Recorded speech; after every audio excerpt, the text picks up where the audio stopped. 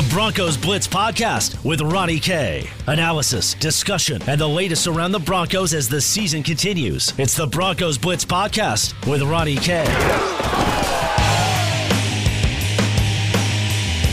Welcome to the Broncos Blitz Podcast. My name is Ronnie Court. You can follow me on Twitter at Ronnie K Radio. That's at RONNIE, the letter K Radio on Twitter, where today on the podcast we are going to discuss a Broncos win right before the bye week.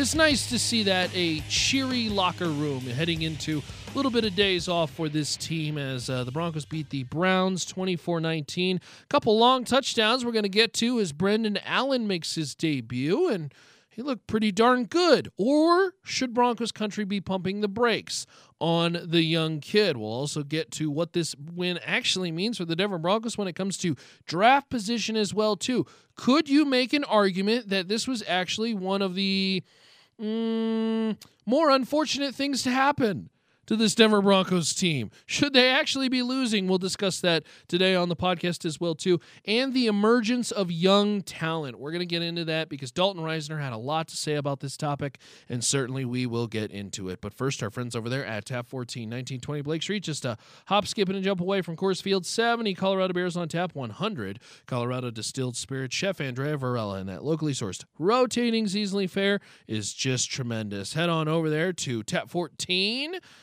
That's on the web, tap14.com. Spell out the word 14 for me, tap14.com. All right, so this Denver Broncos team pick up a win against the Cleveland Browns. Look, Cleveland coming in at 2-5, internally combusting. We'll get to that in a little bit, but this is a team that is just not very good. Not very good on defense, poor tackling, and an offense that just seems very dysfunctional, which is crazy considering how much talent they have on offense. This is a Broncos team. We'll start with their defense because they had a ton of players that shined. First of all, Justin Simmons is an absolute player, and I say this every single week on the podcast. They cannot pay that guy soon enough. Justin Simmons out of Boston College, just a smart, savvy, intelligent, cerebral player that is going to make a lot of money, and the hope is that it's with Denver because this price tag just keeps going up.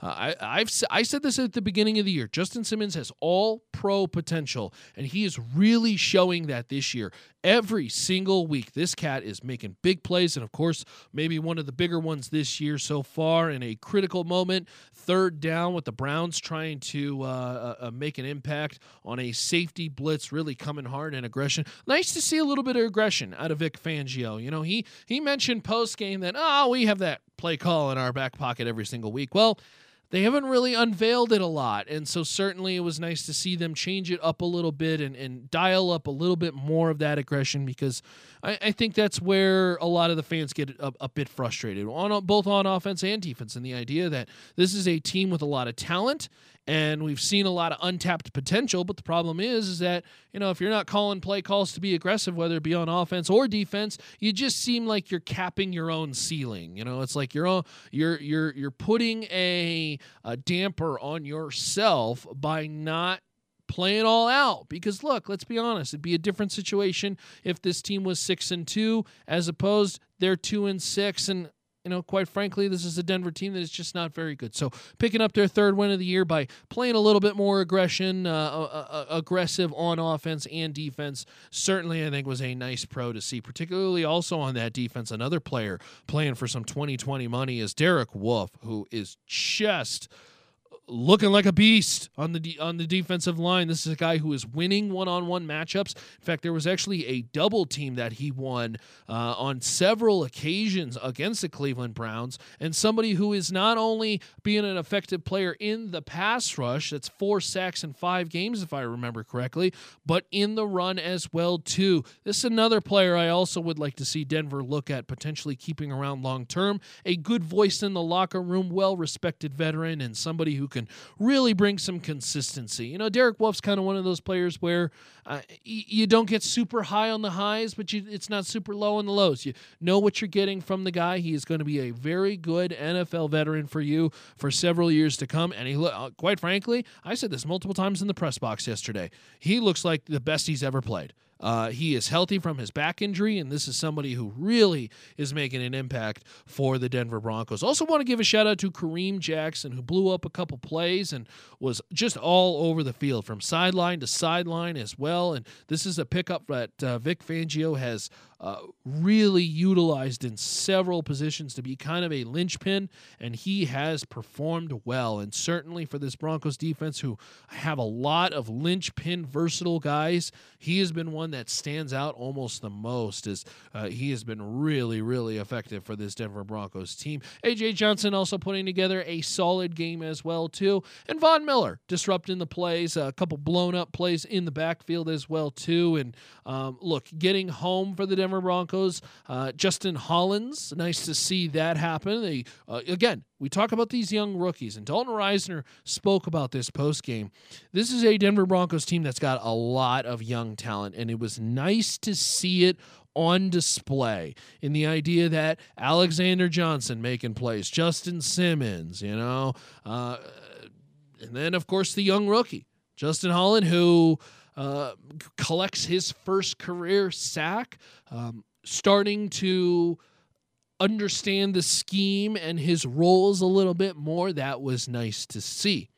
On that same topic, when it comes to young, offensive players, how about the day that Noah Fant had? This is a cat that I think many people were waiting to see this kind of performance. 3 catches, 115 yards, and the touchdown. Of course, that was on 4 targets and had the long 75-yarder, but even more so that crosser a little bit earlier in the game, and also that seam pass as well, too.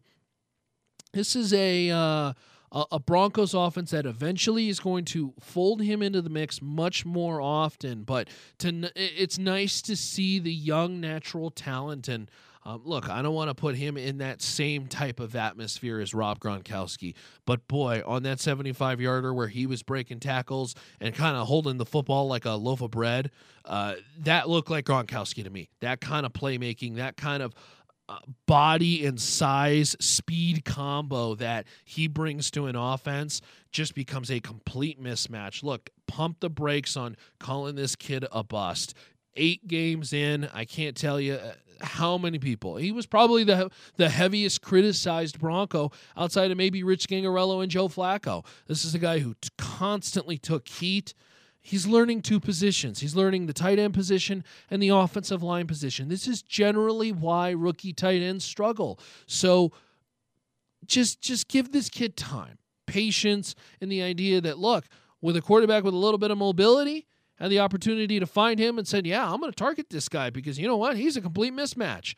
He's going to expose some weaknesses in the defense, and that's exactly what he did, Noah Fant, with his best career day so far on the season. Also talking about the young guy, Courtland Sutton, I tell you what, there was one guy that I really needed to see constant growth from in a major jump, and that guy was Courtland Sutton this year because, look, I think at the beginning of the year, most people knew Emmanuel Sanders was not destined to finish this year as a Bronco.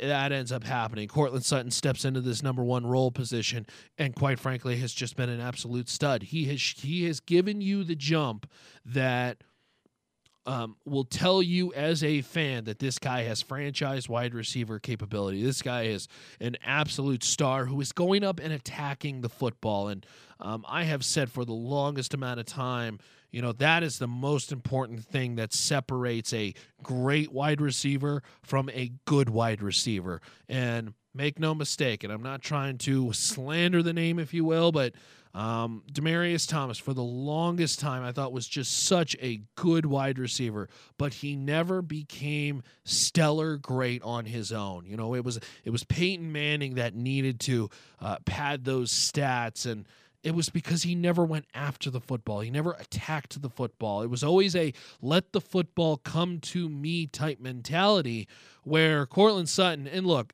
a nice start from the kid in Brendan Allen, but a poorly placed football. A poorly placed football in the touchdown to Courtland Sutton. And quite frankly, Courtland Sutton, just 5 inches taller than Denzel Ward, 20 pounds heavier, goes up and just steals the football away from the cornerback. That's what I'm looking for from a wide receiver that is becoming great in this NFL, and that's exactly what he is demonstrating for this Denver Broncos offense and showing you that he can be a franchise wide receiver for this team for many, many years to come. It's a, of course, reaction edition of the podcast. You can find, of course, all previous archives of the Broncos Blitz podcast over there at our website, milehighsports.com, presented by our friends over there at Tap 14. So, Brendan Allen, how does he fit into this mix? Could he potentially be added to the Broncos quarterback carousel as another option? I'll tell you about that next. It's the Broncos Blitz podcast presented by our friends over there at Tap 14, 1920 Blake Street. Just a hop, skip, and a jump away from Coors Field. 70 Colorado beers on tap and 100 Colorado distilled spirits. Find them on the web. That's tap14.com, tap14.com. This was a very interesting game against the Cleveland Browns because this was a game in which the Broncos were efficient on offense when they had the football, because they didn't have the football long. This was a Cleveland Browns team that actually dominated the time of possession, basically 36-24. This is also a Cleveland Browns team that ran 30 more plays than the Denver Broncos. And so you're thinking to yourself, okay, well, going into the game, if I said that the Cleveland Browns were going to win the time of possession by 10 minutes and that the Cleveland Browns were also going to run 30 more plays than the Denver Broncos, I think you'd probably say the Cleveland Browns won 30-10. Or 30-3, who knows? I mean, you're talking about a dreadful loss for the Denver Broncos, and instead, turns out Denver had control of this game for just about the entirety of it. Denver, of course, jumps out to a 7-0 lead early, and then the 17-12 lead at halftime. Denver eventually scores to get that to 24-12, and Baker Mayfield starts to bring the troops together. They had the opportunity, I believe 2 drives in particular towards the end where they did have tying potential, or actually it would have been go-ahead potential, but the Denver Broncos defense stands tall. And look, particularly on that goal line sequence as well too, or I should say at least in the red zone inside the 10-yard line, Baker Mayfield with that little quarterback sneak. I actually thought he got it when he first initially reached for the first down marker, but wasn't to be. Denver stops him short and then goes on a back-breaking 95-yard drive that turns out to be basically the dagger in the Cleveland Browns. So Denver at 3-6, and now you go into the bye week with, well, you could argue more questions at the quarterback position. Brendan Allen ends up playing, I think, well. There were clearly many missed passes. There were also passes that were completed that, quite frankly, should have been for far more had he led a wide receiver on or a tight end. You know, I point to that first couple throws. You know, the very first throw of the game was his worst one. That was a throw that should have been picked off. Quite frankly, it was just not a very good throw. Bad placement, bad decision. Throw to Jeff Hireman a little bit later on the drive behind Jeff Hireman. It means Jeff has to go down and get the football and instead isn't running with the football and maybe gains 30, 40 yards in clumps. We talked about the throw to Cortland Sutton. Quite frankly, it was bad placement on the football. It was more actually targeted towards Denzel Ward and really speaks to the skill set of Cortland Sutton to literally go up there and steal that football away from Denzel Ward. But he did have the nice throw to Noah Fant. Of course, look, that's a 15-yard crosser that turns out to be a 75-yard touchdown because of what Noah Fant did. You still got to execute the play, so I don't want to take credit away, certainly. But look, make no mistake, this is also a Brendan Allen that has a lot to improve on from week 1. Finishes the day 12 of 20, 193 yards and 2 touchdowns, was sacked 3 times, but mobility, as you could clearly see, really helped this offense. And this is where I think the glaring difference between a quarterback like Joe Flacco and a quarterback like Drew Lock or Brendan Allen becomes such a pro for this team because, look, Joe Flacco on that touchdown to Noah Fant, that may have been one where Joe he sees that pass rusher coming from the left. He packs it in and says, no, I'm just going to go ahead and just live to play another down. You know, a little bit more fearlessness from the younger quarterback. And I think you're going to really see the deficiencies of Joe Flacco really exposed over the next couple of weeks from the mobility that these quarterbacks bring, but a little bit more of the let's just go out there and sling the football. This is a team that they're not going anywhere this season. And at 3-6, this is certainly a team that has nothing to lose. So to play with that kind of mentality, I think is a big deal from the quarterback position. And I don't think you ever saw that from Joe Flacco. You didn't see a sense of urgency. You never saw and a lot of fans brought this up to me. I don't believe this, but it didn't seem like you ever saw Joe Flacco care too much. It always seemed like it was just nonchalant Joe. And, again, those aren't my words. Those are fans actually that I was riding out of the stadium with. And the constant discussion was it was nice to see a quarterback with some energy, with a little bit of pep, a little bit of swag, a little bit of moxie. That's what you're looking for in that quarterback position. And yeah, it was, because it was refreshing to see somebody operate the offense from a different angle, because now you begin to see the opportunities that it opens up. Some of the play fakes, the deep ball shots. There was one that was missed to Deontay Spencer that, Deontay Spencer's feet kind of got caught up in the cornerback. Maybe otherwise could have been a big play.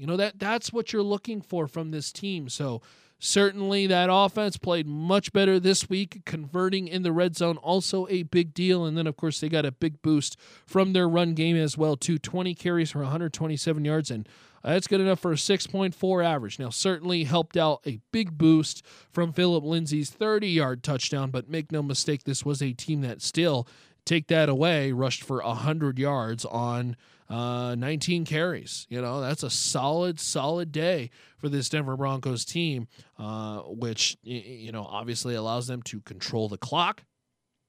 That means they're winning the trenches, and generally the game controlled when you win the trenches. And look, that left side of the offensive line at times actually played pretty good. They had some nice push up front. Right side still struggling, but certainly a better performance and a little bit of that mobility, allowing the Denver Broncos to have some flexibility on offense. It's the Broncos Blitz podcast presented by our friends over there at Tech14. And of course, you can follow me on Twitter.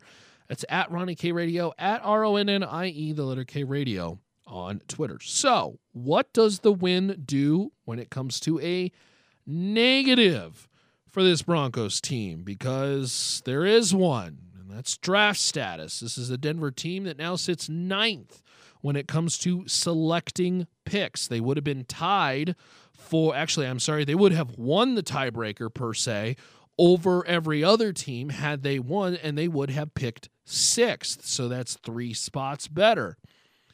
It's always a tough discussion this time of year, because this is a NFL franchise that logically your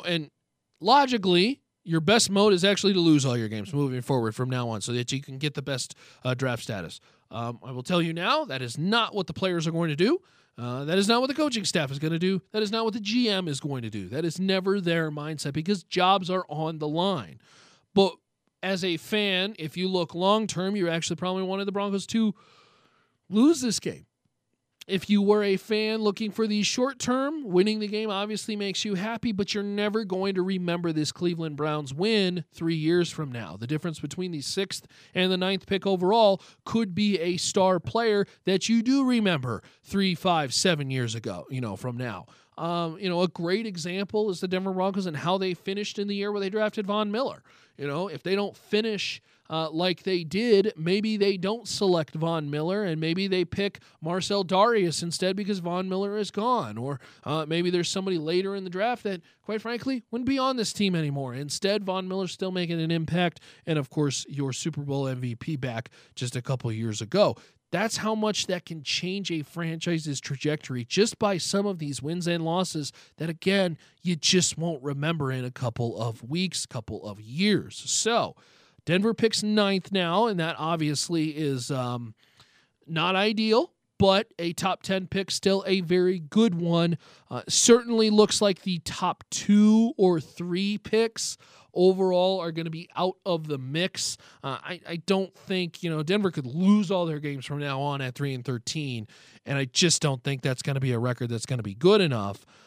But a top 5, top 10 pick is still very much in play for this Denver Broncos team. But again, if they start to win and finish as a 6-10, 7-9 team, well, then all of a sudden you're bumping yourself way out into the teens when it comes to picking, and maybe not picking as high as you'd like, and certainly that throws a cloud into it. Another thing that this game does is it clouds a little bit of the quarterback competition. You know, Brendan Allen is a interesting, intriguing player.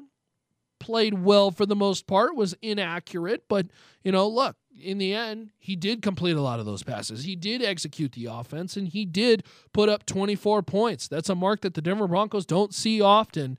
And for Brendan Allen, I think you're going to need to see this consistently over the next couple weeks, but when it comes to the quarterback situation, now there's just another option. You know, there's just another ingredient in the pot of gumbo, and you just wonder if this hurts the Broncos situation because, look, you have what's going to happen with Joe Flacco? That's a question. That's a big one for next year. You know, is Drew Lock the guy? Do you even want to see Drew Lock this year? Two big questions when it comes to the young pick who was selected in the second round last year. And now all of a sudden there's this Brendan Allen kid who's like, okay, well, he played pretty well, so let's give him another week. So yeah, I think you're going to have to see a lot of competitive play, clear progression from Drew Lock, and that's something that, Brendan Allen. And if that's something that continually happens week after week, well, then all of a sudden now Brendan Allen enters the mix, and again, just puts another option in the brain of John Elway in a position of evaluation that was just it's been brutal to watch over the last couple of years. You know, he's trying to decide between if Brock Osweiler is our guy, and that obviously wasn't the case. Well, then all of a sudden it's Trevor Siemian and Mark Sanchez, and now you drop Paxton Lynch, and the evaluation of the quarterback situation has been horrible, and I almost wonder if more ducks or more options in the room, more ducks in play, just makes it a much more difficult decision, and potentially swaying you towards the wrong decision if you're the Denver Broncos. And again, as I say on this podcast constantly, you either have a franchise quarterback and you're competitive, or you don't, and you are irrelevant. It's the Broncos Blitz podcast presented by our friends over there at Tap 14, 1920 Blake Street, just a hop, skip, and a jump away from Coors Field. So Denver gets the win over the Cleveland Browns. They are now in a bye week. So as the bye week continues and progresses, we're actually going to do a daily week, a day-by-day breakdown as the bye week. Well, not much to talk about when it comes to an actual game.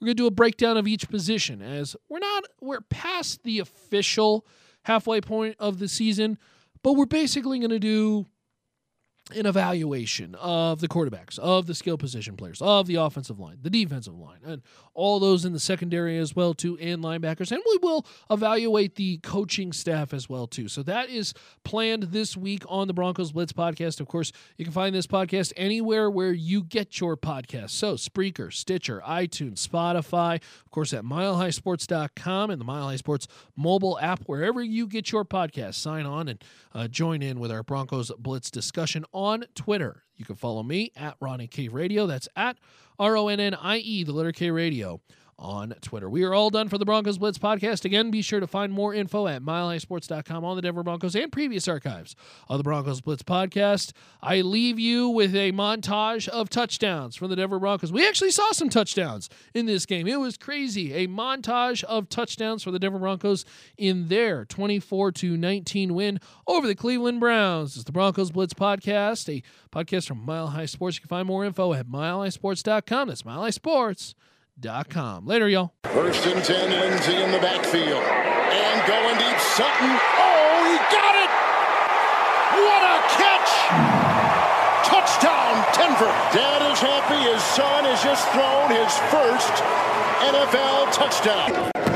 Back to Lindsay. Look out from the side. They were coming hard. That's Noah Fant. Breaking tackles in the secondary. There he goes. Foot race. Ward can't get him. He's in for the touchdown. 75 yards. Allen has thrown his second touchdown pass. Noah Fant. 1st and 10. Lindsay. Big big block up front with blocking up ahead. Spencer the block, flag is thrown. He's in with a 30-yard sprint. But let's see what the flag is about. To listen to previous versions of the Broncos Blitz podcast, visit milehighsports.com or subscribe to the Broncos Blitz wherever you get your podcast.